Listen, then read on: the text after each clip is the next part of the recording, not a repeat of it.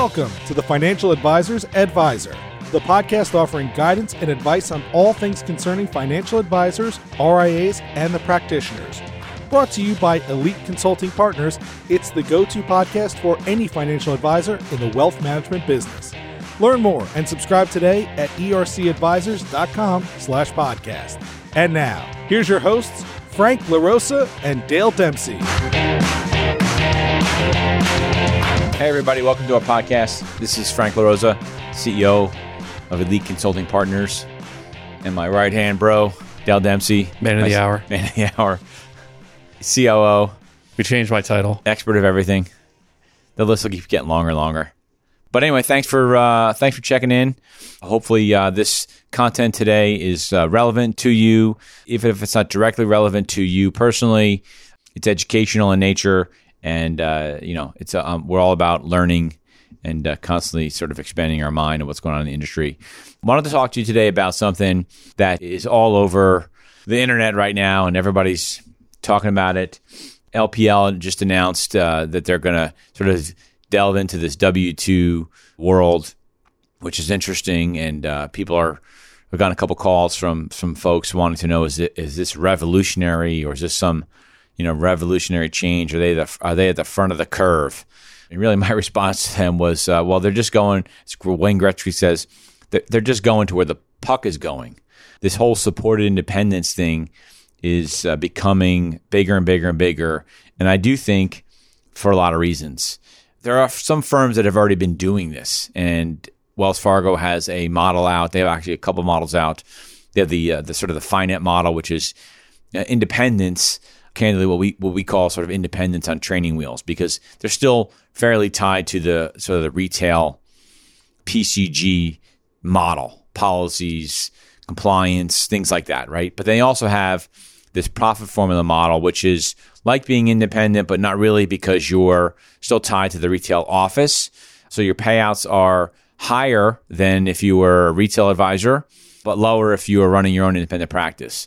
Raymond James has something very similar. As a matter of fact, they have sort of the retail side. They have this, it's called an independent employee model, where you're on the W-2 side, but you have your own branch. You have your own office. You don't have a manager telling you, hey, I need you to move your space, and you need to share your assistant with this new recruit I just hired because he does more production than you, or whatever the situation is. But it's sort of, you don't want to go fully independent and run your own business, but you've outgrown the W-2 space, the sort of like entry-level trainee space, and you're ready to do a little bit more, but don't have any desire, capacity to actually run a business and everything that encompasses. Right. I think that the people that need to be most concerned about this are the wirehouse firms. Throw a dart. Doesn't matter which firm. For most advisors nowadays, they're all more or less the same. They can argue that they're a little bit different, and they all have their differences, but for the most part, they're all about the same. Over the years, we have seen the impact of a branch manager deteriorate, and because of that, the guys in the office are thinking, well, what am I? When I was a complex manager and a branch manager, we used to talk about, well, what are you getting for your 60 cents? Advisor gets a 40% payout, so the firm's getting 60 cents. What am I getting for my 60 cents? That's becoming more and more challenging than ever before. And so there are a lot of advisors that are in the retail space. We don't need to call out any particular firms, but just in the retail space that see the value in going independent, understand that like 10 years ago or even 5 years ago, the technology has gotten significantly better in the independent space. Technology, services. So your clients are not going to be wanting for anything. Your practice, your business is not going to be wanting for anything. But as Dale's saying, you don't know what it's like to be an entrepreneur. You're running a real business. If you're in a wirehouse environment, you are running a practice. You have your business within your four walls, but you have a branch manager that's taking care of issues. You have compliance people. You're probably not paying for your sales assistants. If your sales assistant is not doing a good job for you, you walk down the hall, you tell your manager you don't want her anymore or him anymore, and lo and behold, a couple of weeks later, you have a new sales assistant. Those are things that you don't have to worry about. But when you go independent, you're now doing that. And there are a lot of advisors, there's nothing wrong with it, that just don't want to handle those things. They just want to talk to clients, as I call it, shake hands, kiss babies, run money. There's sort of different iterations of this model also. My first exposure to it was Stewart Partners, Raymond James, and I didn't really get it at first. I didn't quite understand what they were trying to do. But it is interesting. And when it all clicked, you're getting a higher payout, and it's probably more service than you were getting before. But then the iterations of that have now become where, and I don't know about LPL specifically, but my guess is if they're anything like some of the other independent firms that have been doing this as well, you can have everything from sort of like what Stewart Partners has to offer, which is you just meet clients and work with clients, to, all right, well, I want to manage some things. Maybe I want to manage payroll, but it becomes a la carte to where you as the advisor decide how to affiliate.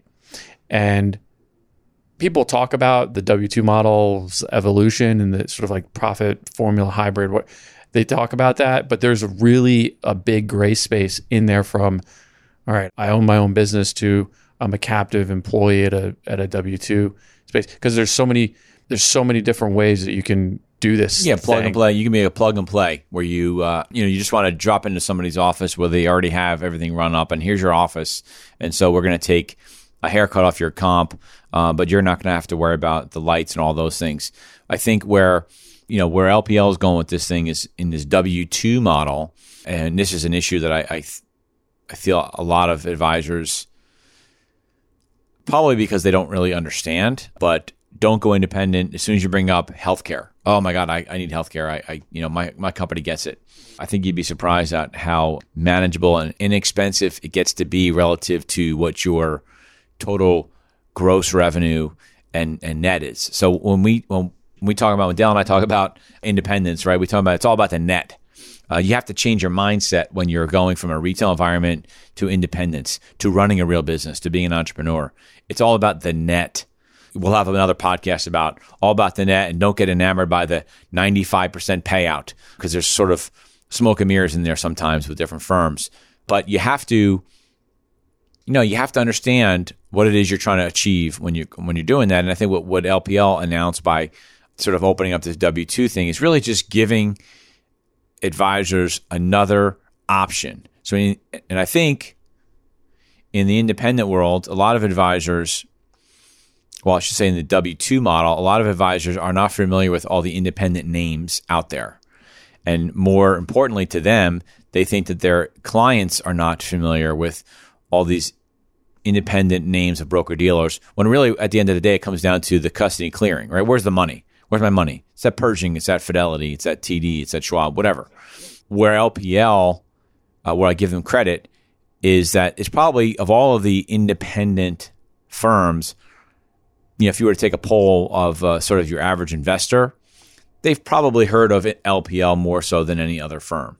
So to be able to have a W-2 model at LPL, look, I think it's a great move on their part. I don't think it's revolutionary in terms of them coming out and creating a new niche market. I think that there are a lot of, like Dale's talking about, Stewart Partners, but I think even within Raymond James, within Cetera Financial Group, even within LPL, there are already large, what we call OSJs, right? Office of Supervisory Jurisdiction, or producer groups that are already doing this. Creative folks at the leadership levels have already figured out that there's this big gap between, they're just listening to advisors. There's this big gap between, I want to run my own business and I want to stay where I'm at, but I don't really like where I'm at. So how do I figure that out? And a lot of them offer health insurance, to draw back on what you were saying. But a lot of people have started to figure out how to build out group plans so you can get right into that. Yeah, these PEO plans. Yeah. So the question is, so once that's figured out, I think this goes way back to what you initially started with. Once you figure that out, you start to look at a lot of these bigger firms and say, okay, do they evolve? Now that it's almost like the new forefront model that might emerge, it could very well get extremely popular, like going independent, like joining an RIA has. Right, and right. You start to wonder. Yeah, I think I always say this. I think the more things change, the more they stay the same. advisors are always going to want to see that there's value in being part of a particular firm.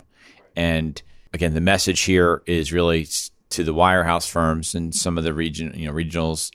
Pay attention to what's going on right in front of you, because before you know it, your advisor headcount is going to drop, and you're not going to know why. And a lot of these folks are going independent, or what we really call supported independence, right? That's really what it's called, is supported independence. Whether it's 1099 or W-2, it's supported independence. And I think that advisors at wirehouse firms are reading the press. They're seeing major, big teams almost daily go to these new firms. They're going to the Stewart Partners. Rockefeller's role, has come out in a big way. First Republic is doing stuff.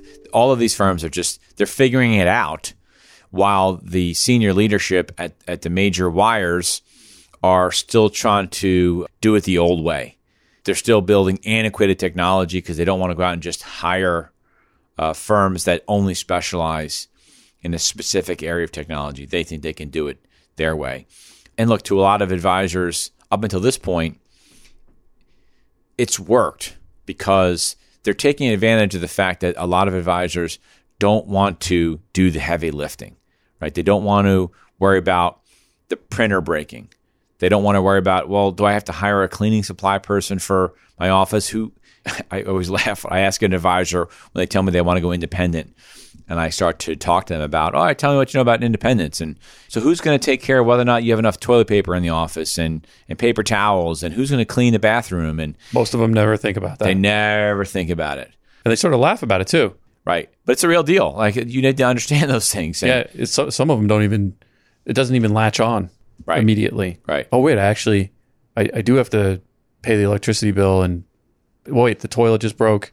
And a lot of it is actually easier than you think. Sure. Especially once you know how to do it. But the fact is that senior leadership we're just going to pick on wirehouse firms for the most part, right? But just because I think that's where the bulk of them are coming from. Rarely do you see a breakaway coming out of a regional firm. But I think they're taking advantage of those of you out there that just don't want to run the office. And the supported independence is where the industry is going, where I think the puck is going. And if you are an advisor at a wirehouse firm or a captive firm, a W-2 firm, period, and you want to go independent, but you don't think there's a way to do that, there's no solution because you don't want to go rent the space, hire the people, pay for all the technology, all of those things, there are solutions out there. LPL just announced that they're one of them, but there's a lot of them out there. So I would just say, sort of in closing here, don't think that you don't have a solution to the problem. If you're in an office, in a retail office, and you're getting a 37%, 38% payout, maybe 40% payout after ticket charges and discount fees and all that garbage, and you never see your manager, and all he or she is doing is going out and trying to recruit and bring in the new person, and you're now sharing a sales assistant with 5 other advisors, and it's gotten ridiculous. And you're just frustrated. Take care of yourself. That frustration will hurt your business in the long run because it's going to make you not want to go out and prospect. It's going to make you not want to do more business because it's only helping the branch manager or whatever. There are solutions. This supported independence is where the puck is going for a lot of advisors. And just wanted to talk about it today. Del, thanks for your input. Wanted to talk about this today because it has come up a bunch lately. Again, thank you for listening. We're going to continue these podcasts. If you have questions, you have comments, you have content you want us to talk about, feel free to check out the website, ercadvisors.com. Subscribe to the podcast. Send us an email. Thanks again, and look forward to our next conversation. You've been listening to the Financial Advisors Advisor Podcast, brought to you by Elite Consulting Partners, the leading experts in advisor transitions, succession planning, and broker-dealer and RIA M&A consulting. If you're looking for strategic advice or solutions on any of those topics within the financial services industry, or you just want to subscribe to the podcast, head on over to ercadvisors.com.